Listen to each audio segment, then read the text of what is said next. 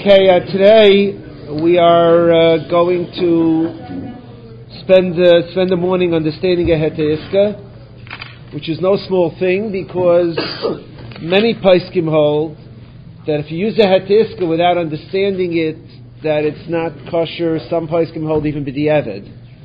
And therefore, it's very important to understand what a Hete Iska is, how it works. There are two sides here. This first side has a standard Hete Iska, Iska A. The second side is a Iska Klali, which I believe are likely people here. In any group of 50 or so people, there's going to be someone who needs it and doesn't know he needs it. So I'd like to first explain Iska A, what it means, how an Iska works. I'd also like to explain why in the book there are 5 Hete Iskas. People say it's confusing, just give me one, give me one that's a catch-all. So it's possible to, but it's not really the way a Hete Iska should be.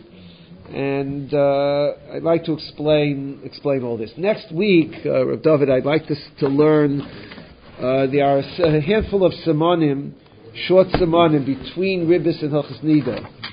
So what I'd like to do is from now till the summer, I'll learn the four or five short simanim, beginning with Hilchos Chukas Hagayim, and Hilchos Kishuf, and Hilchos Kseves Kaka, Kuf Ayin Ches. And next year, after the summer, I'd like to do Mitzvah Shem Hilchos Nida, Kuf Ayin Ches, Kuf Ayin Tes, Kuf Pei Aleph, Kuf Pei Beis. But it's not so much. Each one is a page, some are less. Now that includes Kuf Pei Beis, I believe. Yeah, Kseves Kaka. Yeah, 2 included Kuf Pei Beis. Yeah, it'll be shorter than just Kuf Samach that we just did. So you have enough paper. Okay. They have a paper. Okay.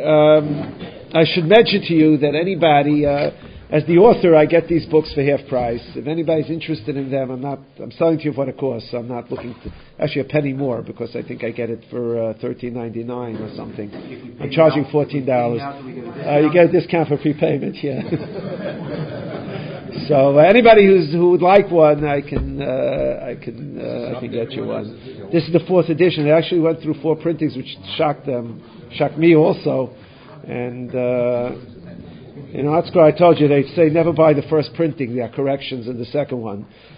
This one, of course, was perfect the first time, so it was not necessary to make it. You're not supposed to laugh. You're supposed to take it seriously. So, that's for everybody but the first. Excuse me? Yeah, okay. Can we trade? All right, to explain the Hete Iska, I think I mentioned to you at the outset that when I started learning Hilchos Ribbis, we undertook to learn it. I couldn't wait to get to the Siman Shulchan Aruch that talked about Hete Iska. And we finished everything in Shulchan Aruch. It didn't say the word Hete Iska anywhere. Not in the Shulchan Aruch, not in the Shach and Taz, not even the Pischei Tshuva. So it's something of a shock to me that there's no Hilchos Hete Iska. I'd like to explain how the Hete Iska is, where it comes from, even the question of whether there's a chumrah not to use it. I'd like to try to explain everything, but I try to keep to a Seder. And in order to go beseder, I have to explain Iska, not Hete Iska, not this document, but what an Iska is. Iska is a Hebrew word for investment. What an investment is, we've crossed the thought many times as we were learning Kuf Samach, but you have to understand what it is and how it's the underpinning of a Heter Iska. An Iska is an investment. The crucial point is that investment is defined by liability. The difference between a loan and an investment is that when I lend you money, you're guaranteeing payment. I lend you $1,000, you owe me $1,000. You can't come back to me and say, well, my business went bad, I don't owe it to you. If I lend you $1,000, you owe it to me. If somebody in America declares bankruptcy and owes money to Jews, he still owes money to Jews. There's no halacha doesn't recognize the bankruptcy laws. And therefore, a loan is guaranteed as much as the person is trustworthy, but a loan is a guaranteed thing. And in America, there's such a thing as a bankruptcy law. Why isn't that itself not a Hete Iska? Bankruptcy law doesn't have it's nothing to do with Hete Iska, it has to do with Hete Geneva. In other words, if you borrow money, you're not paying. I'm telling you that. That That has nothing to do with ribbis. That has to do with Geneva. You owe me money, you're not paying me. It has nothing to do with ribbis. All right, I'm just saying, I'm defining a loan. A loan is you owe me money. It's guaranteed. Anytime a bank or anybody loans you money, right, they know in the back of their minds you could go bankrupt. That means if I lend you money, I expect that you pay me back. I don't expect that you're going to go hide behind bankruptcy. A yid lends a yid money. There's no... I'm talking about an official when you write a contract in America. Yes. To, from, Yidden. Talk about Shuren Consultant when you're talking about bankruptcy. Don't talk about Rosen Bakery. But...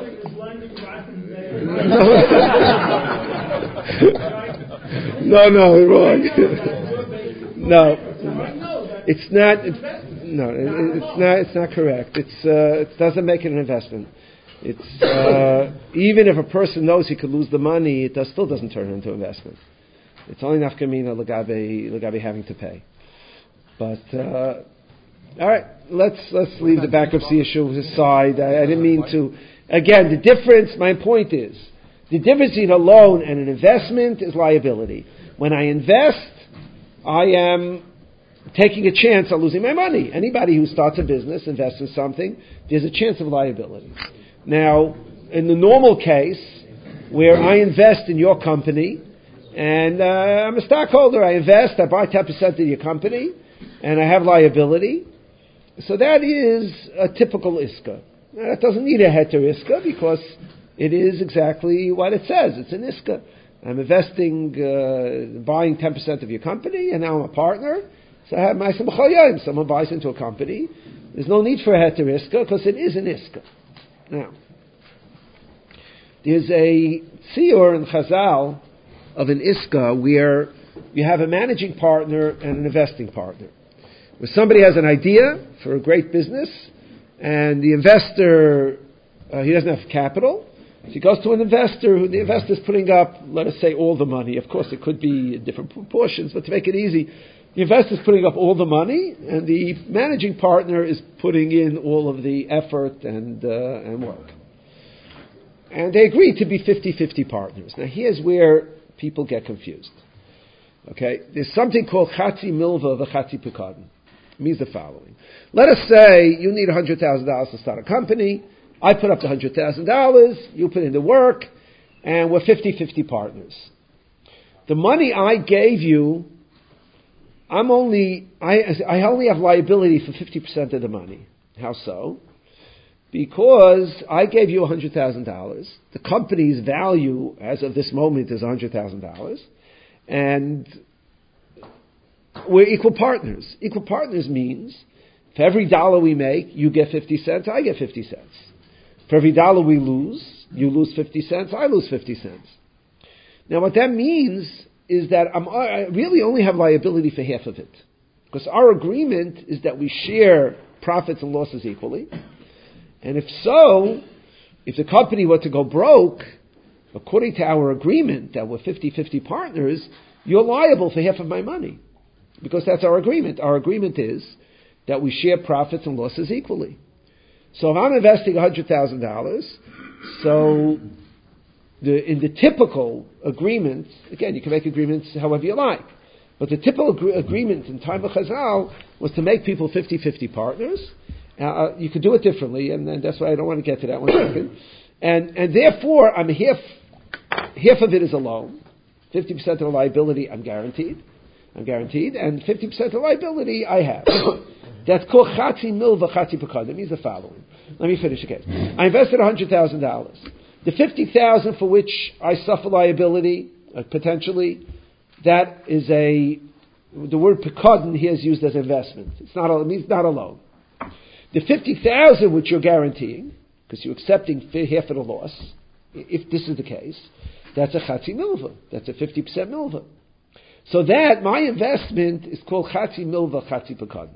You could do it differently. You could do it where the managing partner says, I'm not taking any losses. We'll talk about that. But the typical case in the time of Chazal was this way, that I invested, and it's an agreement that, let me just finish, that it's 50%, Chatzi Milva Chatzi Pekadon, any losses we share equally, any profits we share equally, And Shalom Yisrael, that's a regular iska. There's almost no issue with iska. The only issue is that you're working for free. You're working for free. Why are you working for free? I'm a 50% partner, you're a 50% partner. I should be doing half the work. You should be doing half the work. Now, why are you working for free? Because I'm the investor. Now here there's a problem because I'm lending you money, and that's why it's a chatzi milva. That's why you're willing to work.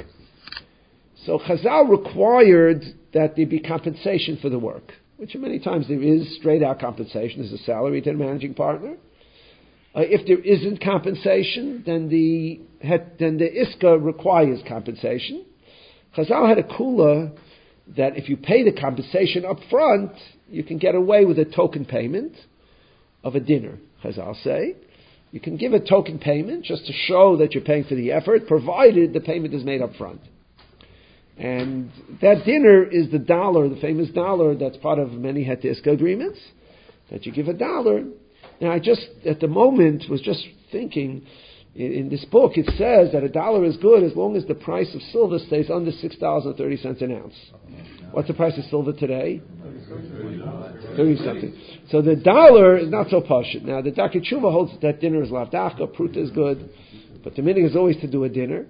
It's over $30 an ounce, so it's got to be like $5 instead of $1, and maybe it's something which has to be known. Because what it says here is the price of silver rarely goes over the $6.30 an ounce, and therefore it's adequate. What? New edition, okay. But all right, we'll see if Romney wins. It may go down again. But what? The sixth of an ounce means what? That's a dinner. Dinner is 192 prutas, and as long as the pruta depends what a pruta is, but. When somebody says a partner gives $100,000, $50,000 is like a matana? Not a matana, no. 50,000 is a halva, then he has to pay him back. 50,000 investment. Yes. Now that's not every case. That's the case that Chazal typically had chatzi milva, chatzi pekadon, and therefore that's the basis for most heter iskis. Yeah. You have $100,000 left, according to this example. They close their business. $100,000 left. Who gets it? $100,000 remains. He gets 50. He gets 50, and he owes him 50. So I have to give him back the 50 because he half was a milva. So you have to pay him back the 50. There's $200,000 left. He gets 100. He gets 100. He's got to pay him back 50. He's got to pay him money. Now.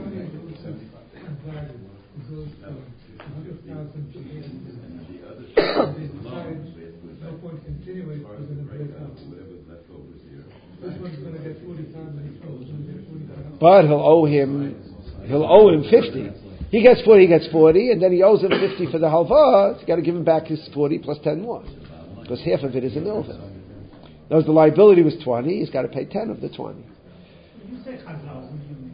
It means when the idea of a business in Gemara, the Gemara talks about chatzi mil, chatzi pekadon. The Gemara talks, it's a Tosfos that says you can do a dinner as long as it's paid up front. Now, this was a typical business dealing in the time of Chazal. The Gemara calls it karev lehefsid v'karev l'schar. Now, it's the equal risk, hefsid and schar. The Gemara has such an expression as karev lehefsid, karev l'schar. It's mutter. When the Gemara says karev l'schar v'rachik lehefsid, where someone guarantees the principle, the Gemara calls that karev l'schar. You can make money. V'rachik lehefsid, you can't lose money. That's Gemara's expression for chatzi mil chatzi pekadon. At any rate, that's an aside. This is the typical iska in the time of Chazal. The typical hete iska is drawn based on that. Why? We'll talk later about the downside of doing it the typical way, and the fact that sometimes when there are business dealings, we don't draw a hete iska that way.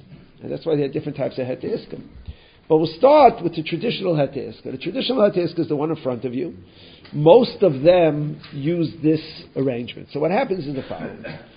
You and I, you're going into a business and you want to borrow money.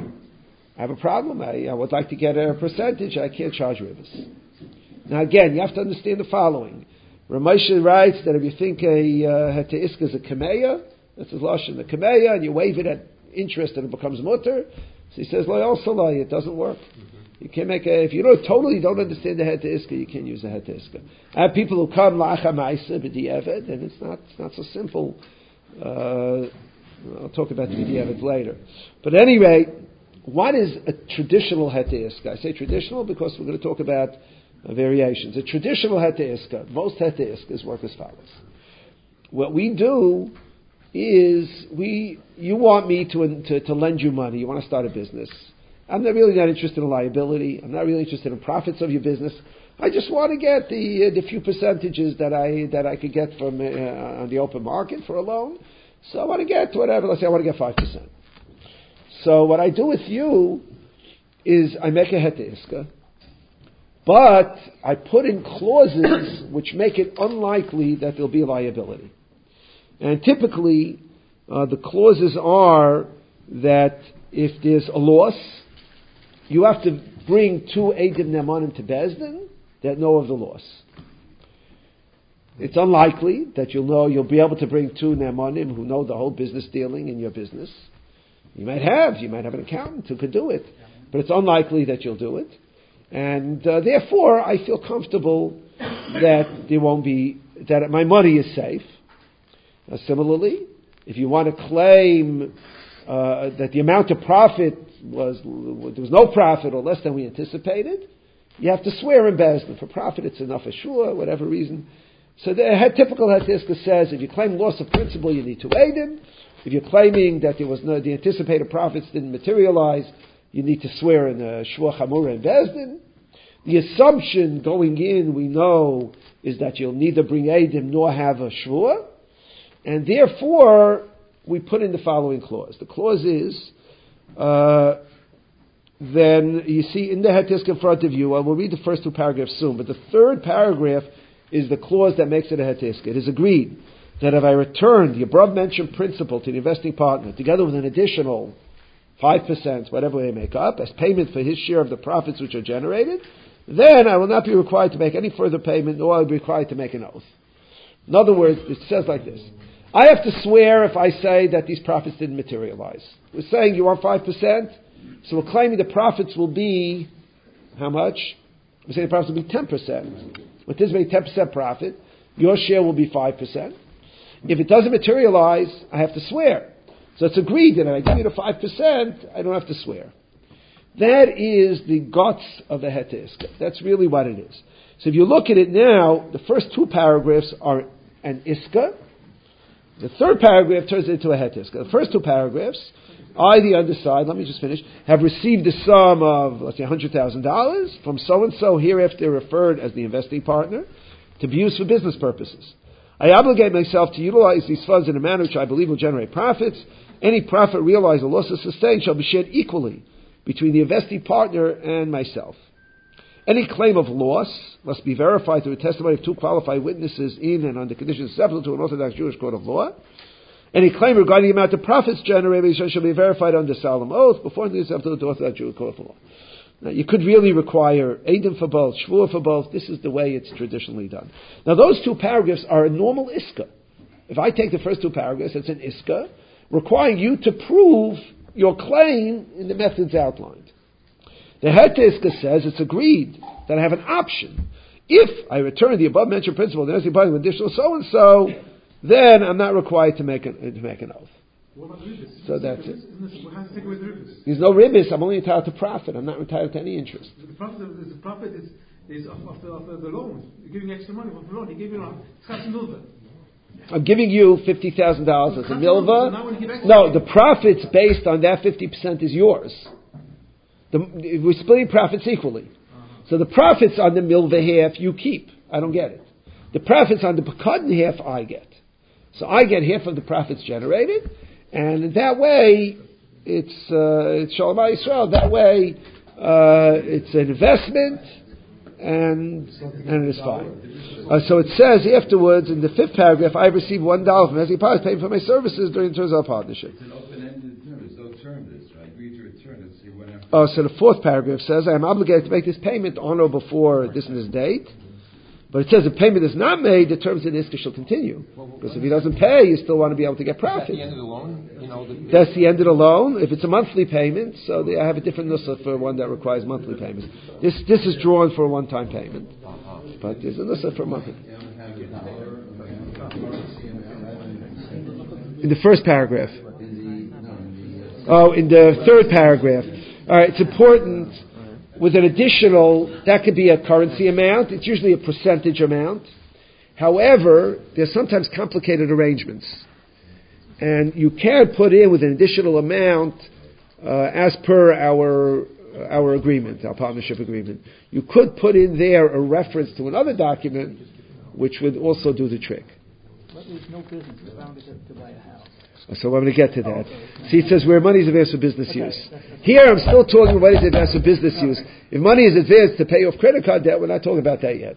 Here we're talking about when money is advanced for that. So here, this is the shtar.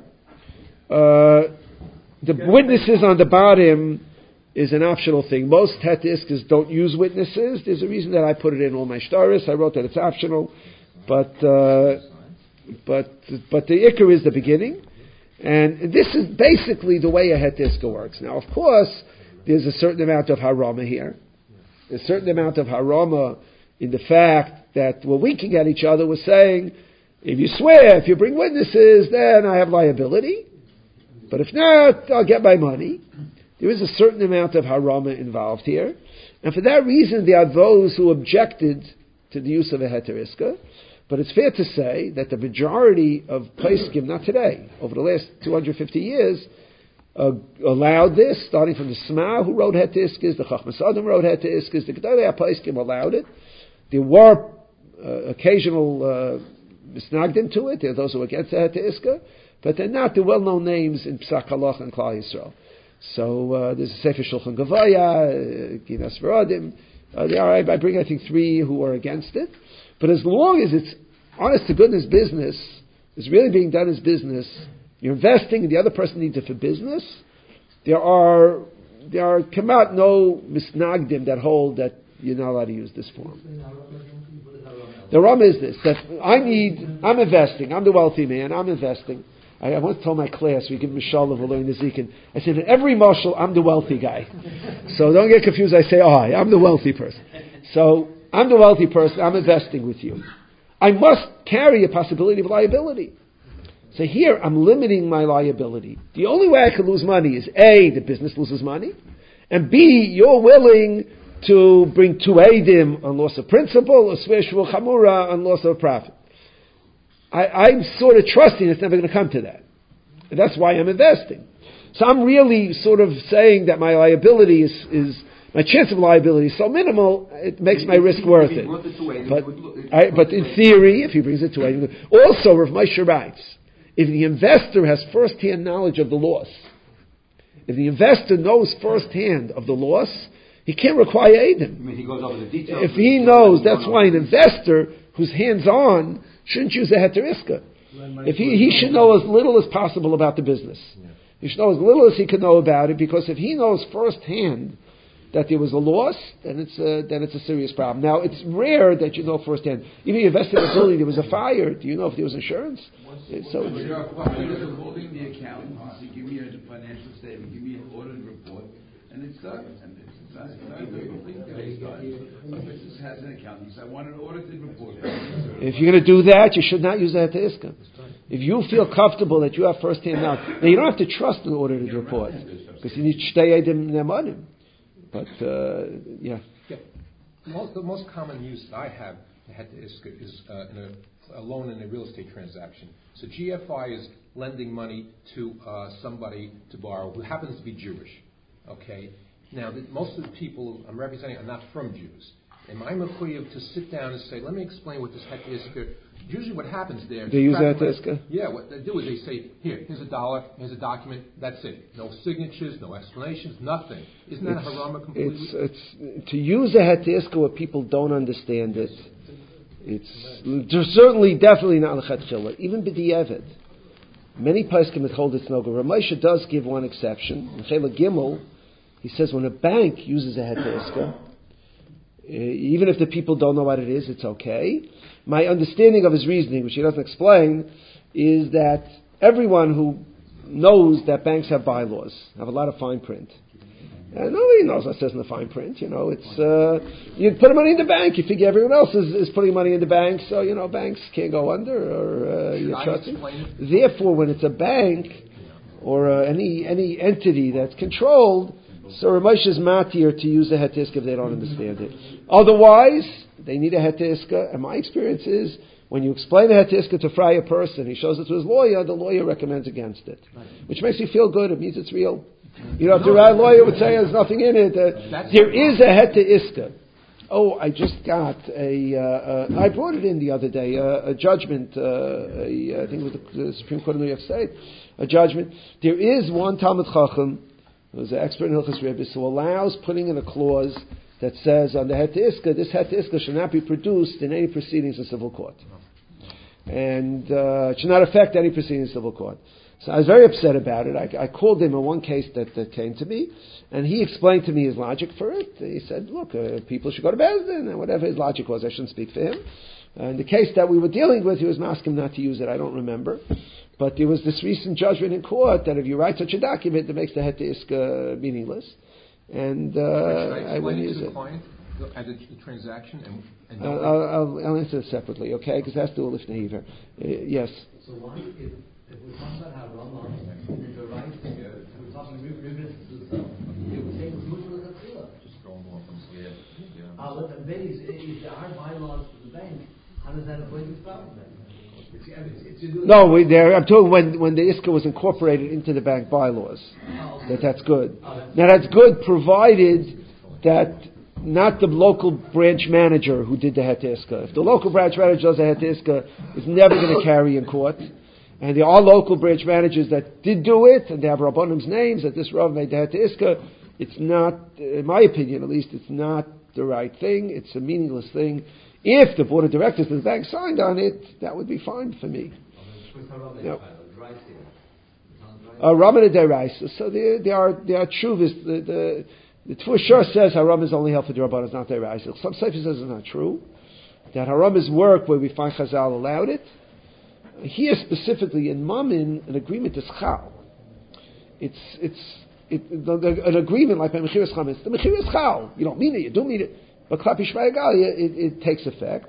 And that's the reason that the Het Iska is Chal. If you don't honor it, you don't honor it. But there's a Chal. So now, business goes bankrupt, right? And 50% is a loan, he is Barech Chayav, it doesn't make a difference whether it's only the other 50% that he could potentially bring the AIM and all that stuff. That's right. The loan he owes no matter what. No matter what. Right. The percentage is basically the payment on the Pikadon part, right? Right. It's half the profit. Right? Because you weren't doing it as an ISKA, you're doing it as an investment. If you want to turn it into a Het ISKA, you have to say, I'll accept 50% of loss. You don't want to accept 50% of loss. The Het ISKA makes it unlikely you'll ever have the loss. That's what you need it for. If you know it's going to make profits, you don't need Het ISKA. Just do an investment. The Het ISKA is drawn for one purpose only. To sort of guarantee the person, but not quite guarantee, that there won't be loss of principal. But if there's going to be aided, then they'll have to pay. You have to pay. Is Mathira now different? Is it different as far as knowing what the instrument is doing and what's going on as far as being effective? There's a difference of agreement, a difference of opinion.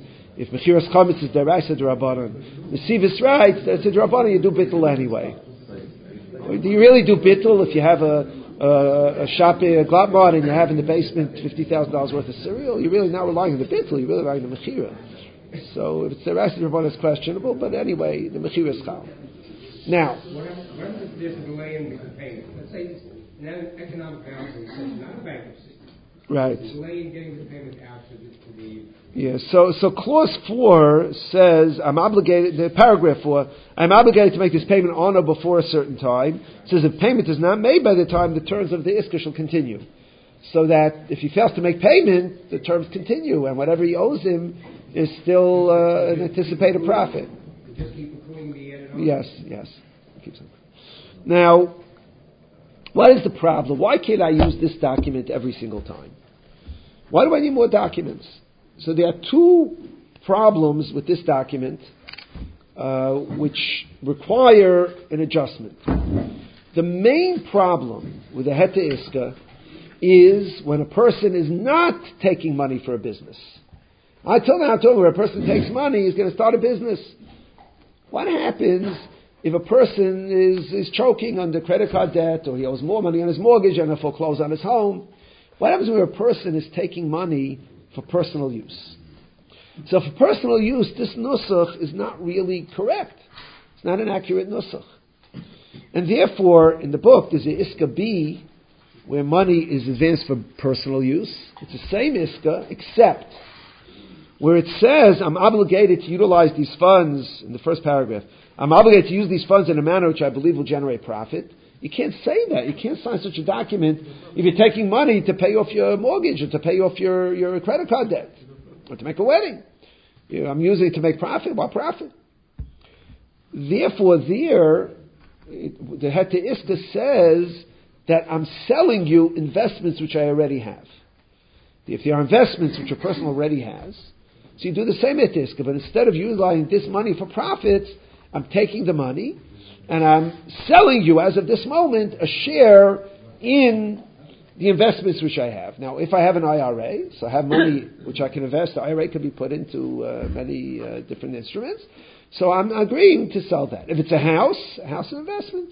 If the house has net value, it's not mortgaged for its full value, so a person can do a Heta Iska for whatever his value is. So he's giving over value. If, and it happens, where a person has no investments, you cannot use a Heta Iska. A person who has absolutely no investments, and he's not borrowing money to start a business, he's borrowing money to pay off debt, a Heta Iska does not work. A Heta Iska has to give a share in some type of a business which can make profit. And therefore, what? There are businesses that do make a profit, you can't invest in. A non-lawyer can't invest in a law firm. I'm not sure the same thing would be. So I don't know, if the law doesn't allow investment, it may not be good, or it may be good. I'm not sure how halacha would view it. It's complicated. If it's a dina de malchusa, a non-lawyer can invest in a law firm, it's questionable as to whether that rule falls under dina malchusa dina. Dina malchusa dina, I don't know, again, I can go share on it. It's limited in its application. Yes? So in other words, if I have a home equity, I can give my chaver a loan on my home equity, he'll pay the interest because... the one receiving the funds has to have... He has to have home equity. He has to have equity in his home. If he's renting and he has no equity, no IRAs, I can't give him You can use that to Iska. You can give him a loan. You give him a free loan. It's a mitzvah deraisa. It's a mitzvah deraisa to give him. If I lend him my credit card and he says, I'll pay you interest, doesn't exist, can't do that. Can't do that to Iska. There's really no way out of it. In other words, the business can open a business. There's really no way out of it. Business will really start in a few months. In the meantime, I'll pay my credit card. I'll lend myself the money. I'll put it into this business, and the business will lend it then It's real and not a shell. It's got to be Sounds like a shell. a shell. So what business? If you have a business that can make profit, you can use a Heta Iska. The Heta Iska has to be for a business. People have IRAs. Just has money in the bank. You cannot make Heta Iska. Once upon a time, money in the bank made money. I have a super high yield checking account. It's giving me 0.1%. No, because no one's making money. First of all, Taisa says you don't know. Taisa says you shouldn't rely on it. There's Taisa in Bamitzia. And anyway, you're not making money on that calculation. Can't sell a son to be an Eved Ivri. You can sell a daughter to be an... you want to sell your daughter to be an Amavriya. So what are you doing? He's going to buy a partnership in your daughter who's an Amavriya. It's a very imaginative thing. Ramesh writes in the Tshuva that you can't sell slaves today because of Dina the Malchusa, which is a Chiddush. But he has by being Mitara Mamzer, by the Eitz of Mitara. So he says to be Mitara Mamzer, you could do it even though Dina Malchusa, but you're making him an Eved and freeing him right away, so he has a head. Yes?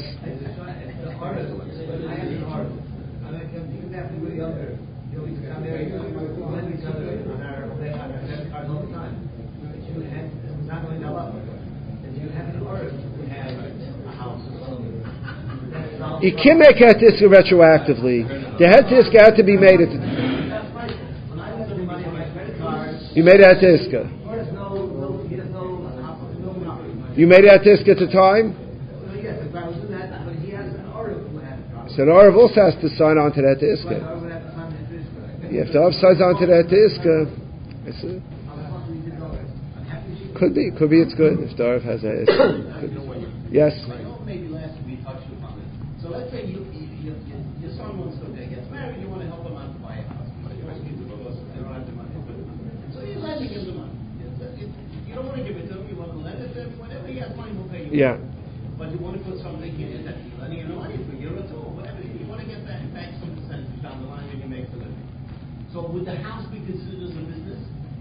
If it's his house, it's a business, yeah. Houses a business. I'll tell you off the record, there's a very wealthy man who I happen to daven with Friday mornings. And after davening, he says to me, why isn't everyone investing in real estate? It always goes up. That's what he told me. So I told him, because not everyone's like you that can invest in 50 places. You can invest in one, you don't really take a chance. You invest in 50 places, the rich get richer. But, real estate goes up, so you can use it as a Het Iska. There's a problem. Since you know the Iska, if you know it didn't go up, you're going to be stuck. You're going to be stuck. In Iska, if you have first-hand knowledge, it didn't go up in value, you can't get your percentage. Hopefully it will go up. So, from your child, how much are you going to take? 3%, 4%? So, it's not so big. Okay, at any rate, I want to go Beseder. I told you there are two major problems. So problem number one is if it's not used for an investment, so you do have an option of buying into other investments he has, which is this could be in the book, and that works just fine. As a matter of fact, it's better because you don't know which investment, and there's no chance you really know which investment. It just works better. Now, other investments generate very minimum returns, and you're asking for a higher return. If you know for certain, then it's a problem. You don't know you're good. That's the best thing, and you're right. You're right that he's obligated to put it into the best investment he has. That's all. That's what Nussel says. Best investment. No one knows the future, but the best anticipated investment, and that's what it is. And you could call for insurance if you're investing and it's based on a home. You could call for insurance to be drawn. That's not it could be a requirement. Now, there. Yes. So it's really 10%. Because 45% is going to be your half. So it's really, that's one of the problems. Now let me explain. Alright, till now, we've talked about the standard Het Iska A and B, which is the same, just one for personal use, one for business use. Now, there is also a potential problem with using a Chatzi Milva Chatzi Pekadon. The use of a Chatzi Milva Chatzi Pekadon is just because that's the evolution of how Het Iskas evolved from Iskas to Het Iskas. Now, there are two potential issues. One is, if I go into a business deal with you, Chatzi Milva Chatzi Pekadon, I give you 100,000, 50,000 is a loan, 50,000 an investment. At the end of the day, I'm a lender and you're a borrower. At the end of the day, we have halva restrictions. You can't come to me and say, you invested in the bagel store with me, here, have a dozen bagels. You're my loiva, I'm your malva. You can't give me things. Now, if the person you're investing with is a person you barely know, it's not so much of an issue. But sometimes, it's a father and a son, or the people who know each other, they do each other favors. And by using Chatzi Milva, Chatzi Pekadon, you're making yourself into a lender, which is not an ideal thing for people that are friends. You make yourself a lender, you can have business issues. That's a problem with Chatzi Milva. Now there's another problem with Chatzi Milva, is that let's say I want 5%. I'm saying that this business anticipates a 10% profit, because we split profits. So I'm really saying we anticipate we're going to make 10%, I get 5, you get 5. So I get my 5%. What happens if I want 12%? We have to be saying that we anticipate a 24% profit in the business, which could be wild. It could be unrealistic. You have an IRA, we can get 24%. And therefore, one second, it says that profits and losses to be shared equally, which means I get half of the profits. That's what it says in the beginning. So it says share equally. I'm only getting half the profit. For that reason, it's better to use a kulei pekadon form. Kulei pekadon says, I'm giving you $100,000. Every penny of it is an investment. I'm not lending you a penny.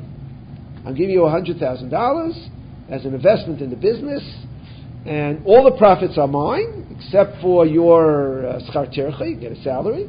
All the profits are mine. However, it is agreed that if I return the above-mentioned principal with the anticipated profit of 5%, that the rest of the profits you could keep. That form, a kulei pekadon form, which I have, again, I have two, one for business use, one for personal use, really is the optimum use of a hetis, because really the best way to go. It solves both problems. I'm not a malven loiva with you, and I'm not saying I anticipate double the percentage. I'm saying I anticipate a 5% profit. Now, you say I could lose everything. Most people who invest in it with a heta iska are assuming that the person they're investing with will not bring two witnesses and will not swear. In other words, I'm really betting that he's going to stick to the third paragraph, that he's going to return the above-mentioned principal of 5% as anticipated profit, and that's that. If I feel comfortable with that, so then I could use a kulei pekadon form.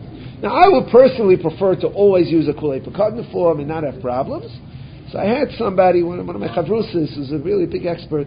I learned Hilchos Ribis from Yeshiva learned Bava Metzia about 1981. Yeshiva learned Bava Metzia, so Rekel learned Hilchos Ribis. And so I learned it then. 7 years later, when the Yeshiva came back to Bava Metzia, I did it again. I reviewed it. The Chavrusa I learned with had spent that entire 7 years doing Hilchos Ribis. He became a big expert in Hilchos Ribis. Today in America, he's from the one or two experts in Hilchos Ribis, and he put out a sefer on Hilchos Ribis. And it was very frustrating learning Shulchan Aruch with him because he knew what it said. It just bothered him. The Gerot says and so one Gemara, it was really a different Gemara, like that type of thing when you're with somebody who has expertise. But he asked at that time, I believe, Rav Shlomo Zalman, why don't we just use a kulei pekadon form all the time? Shlomo Zalman told him, I believe, if I recall correctly, that Chazal always use chatzi mil v'chatzi pekadon. So when you could use it, use it. There's a reason not to use it, use a kulei pekadon.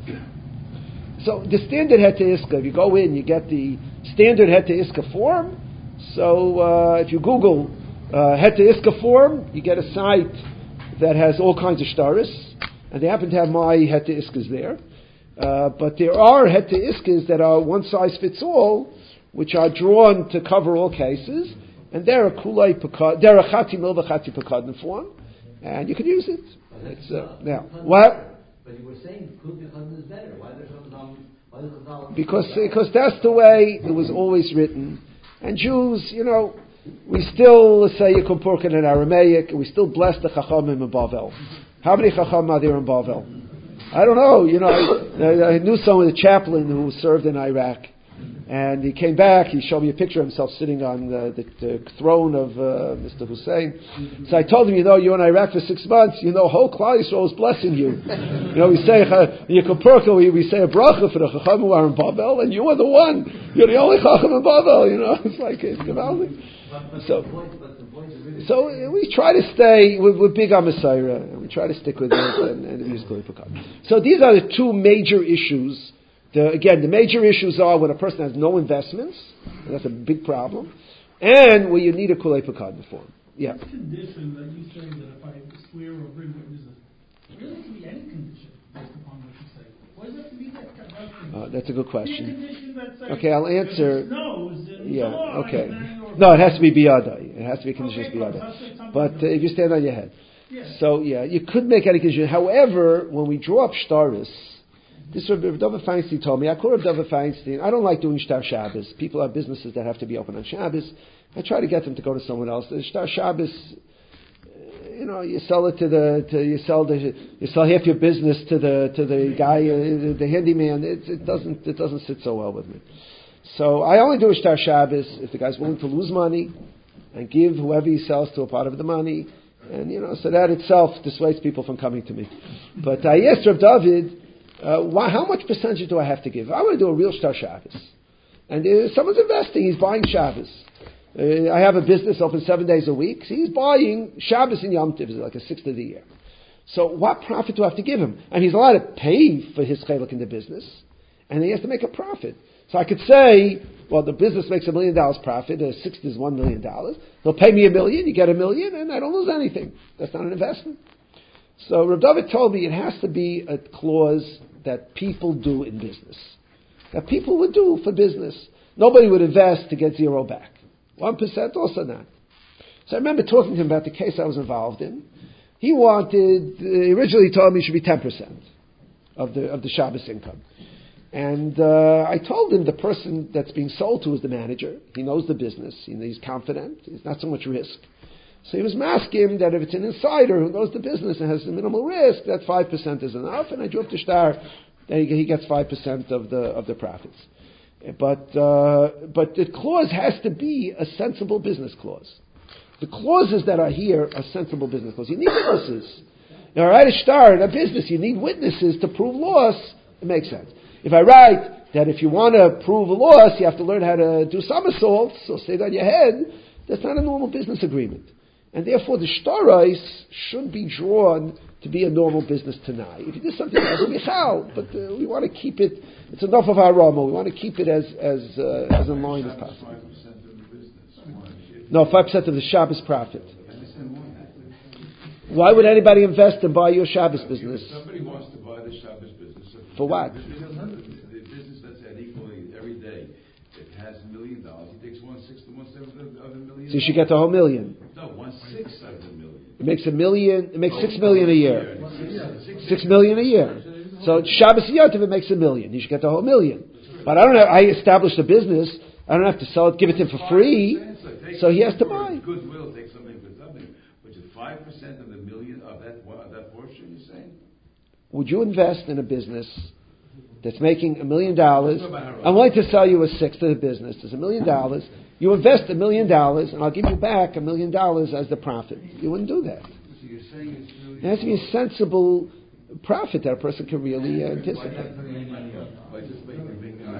I don't want to get sidetracked to Shtar Shabbos, so we can talk about it. So I'm trying to be Masuder. What I've told you till now is the regular Het to Iska. Again, two concerns. If there's no investment, and B, if it's not a Kulei Pekadin form, there are a few drawbacks. Now, there are two relatively new developments in Het to Iska. One is very useful, and one is a big mistake. The mistake is easy. There is a Het to Iska which is circulating, which was written by people who know halacha, but in my opinion don't know English. What it says in paragraph 3 is agreed, what they write is agreed that in lieu of returning the above mentioned principle, that in lieu of payment for his share of the profits that are generated, I will return the above mentioned principle together with an additional 5%. Now, what that means in English, it is agreed that in lieu of, it means that this Het to Shtar is saying you have no option of going with a prior agreement. It is agreed that in lieu of the previous agreement, that I'm just trying to find the exact nusach, Het to Iska form. In lieu of the Iska, we're going to pay interest. That's what it says. Now, obviously, that's not good. You can't say that. There has to be an option of bringing witnesses. You can't write that in lieu of everything we said till now, we're going to pay interest. You can't do that. There has to be a chance that you're going to lose money. Here's the nusach. I have here an erroneous Het to Iska form. This is the quote. It is agreed that in lieu of the aforementioned oath, the managing partner will return the principal to the investing partner with additional dollars blank for his share in the profits. Now, that language is saying that it is agreed that in lieu of the oath, he's going to pay this amount. That's a big toss. Because he has to have the option of swearing. The whole Het to Iska works is if he wants, he could swear and you take a loss. So their writing is agreed that in lieu of the aforementioned oath, the managing partner will return the principal. That's a big problem. It's automatic. It's agreed that in lieu of that, we're going to do this. So who cares about that? You're just doing this. It's a big toss, and it's all over. It's a form that has on top explanation, on bottom form. has an explanation, very nice explanation. It's made for people who don't know what a het iska is, to be able to, in one stop, to do it. It's an explanation, paragraph, and then form, paragraph, and that form is drawn, it's just a mistake. The English is wrong, it says in lieu of. Number two is Rav Moshe has a sale lease agreement, just because it's late, I'm not going to go into it, but if someone is giving money to a child, a relative, anybody, to buy a house, instead of using a het iska, it's better to use a sale lease agreement. The sale lease agreement accomplishes the same thing without any aroma at all, and it's an excellent thing. In Lakewood, I mentioned that the Meisharim, the second Beis Din that opened in Lakewood, they don't do het iskas. For whatever reason, it's a frumkeit, they don't do het iskas, but they do sale lease agreements. And the sale lease agreement is highly preferable to the het iska. What it is, we can discuss. I just want to get to side B. Side B of your sheets is a very important document for partners in business. Now, this is something that you're all going to say, not all, some of you know this, but 75% of people don't know, that if you have two partners in a business, Risen Brothers, my father, my uncle, open a business, taking bank loans is a ribis issue. And the reason is the following. When you take a bank loan, let's say you and I are partners. We take a bank loan. That bank loan, if I borrow 50%, you borrow 50%, there's no problem. Let's say you and I, we're both here, and we say, look, you take a loan for half, I take a loan for half, we'll put it into the business. And the business will pay the interest. It's not a problem. Why? Because I own half the business, you own half the business. We're investing equally, we're taking out equally. The fact that I'm paying my interest with it is of no consequence. I'm entitled to half of the profits of the business. So if I take 50%, you take 50%, we take separate loans, there's no problem. It doesn't matter where I got the money from. If I invest with a loan, you invest without a loan, it doesn't matter. That's good. However, when we go to a bank and we borrow money and we guarantee it personally, the bank holds each person responsible for 100% of the loan, which means that I am guaranteeing I'm an oriv for my partner's loan to the bakery. He borrowed for the bank, he gave the money to the business, and I'm an oriv for that money. And that's a problem. Kolshkein, when one partner, the investing partner, takes a loan all by himself, and he expects the business to pay it, and he's the only name on the loan, so that's straight out ribis. I'm borrowing money from the bank, and now I'm lending it to the business, of which half of it is you. That's no different than letting someone use my credit card. Let me just finish. This is a problem, which is a problem really l'chol hashitas. There's one exception. When the managing partner takes a loan, there are many poskim will hold that since he's the managing partner, he's entitled, as part of a managing agreement, to take loans on behalf of both. That's a separate issue. But that's not usually the case. Usually the investing partner is the one with credit. It's a problem. Therefore, if you have a partnership, you should draw up a het iska klali. Het iska klali governs all business deals that take place, and it says the following: whereas we, the undersigned, desire all business to be in accordance with all Jewish law, prohibits the payment of ribis on money advanced between Jews. We hereby declare all money advanced in the course of our joint business dealings by either party, whether personal monies or via loans received from outside lenders, including mortgage loans, which are guaranteed by individual partners, are advanced in accordance with the term of het iska, stating that. And then it goes into the het iska agreement, which is basically very typical, and it's a catch-all. It's a het iska klali, a general het iska, which governs everything. This document has 3 signatures because I had written it up when there were 3 partners involved. However many partners are involved. Now, the only thing is the dollar. Every time we do business, I'm going to give you $1. So this shtar, instead of $1, gives the managing partner 5% of profits for his efforts, which is a second option of dealing with $1, of giving him a certain percentage of profits in exchange for his efforts. But all that is of no practical consequence because it is agreed that if you pay monthly payments in 6 is what makes it a het iska. It's agreed that if the party shall provide to the investor a sum equal to the monthly payments provided for in their agreement, they'll give him whatever 5%, the investor shall waive his rights to additional profits, or main part shall belong to the partner. So that's basically the the idea of a hete iska kloli, a general hete iska, which certainly works between Frum Yidden, there's no question.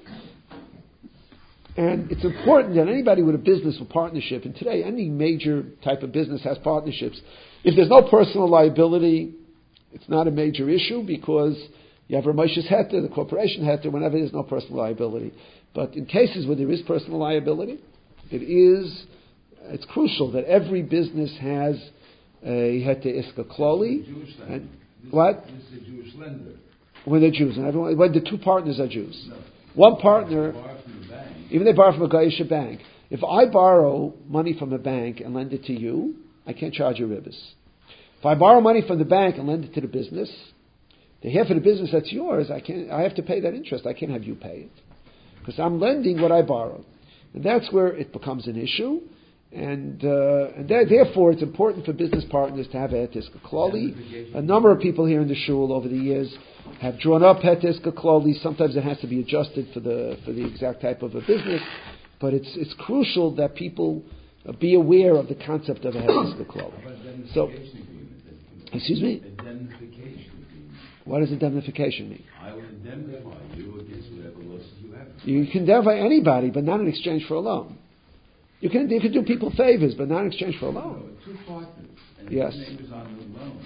Right. And it's really for both partners. And one says they're concerned that one is going to pay the interest. Right. Right. So he can indemnify. He can't. If someone lends you money, you can't in exchange guarantee to make his payments.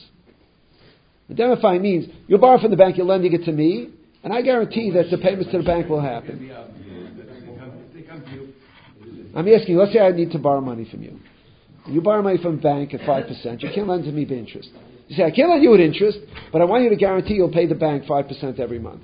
That's the same as interest. That's what's happening. And that's where it's an issue.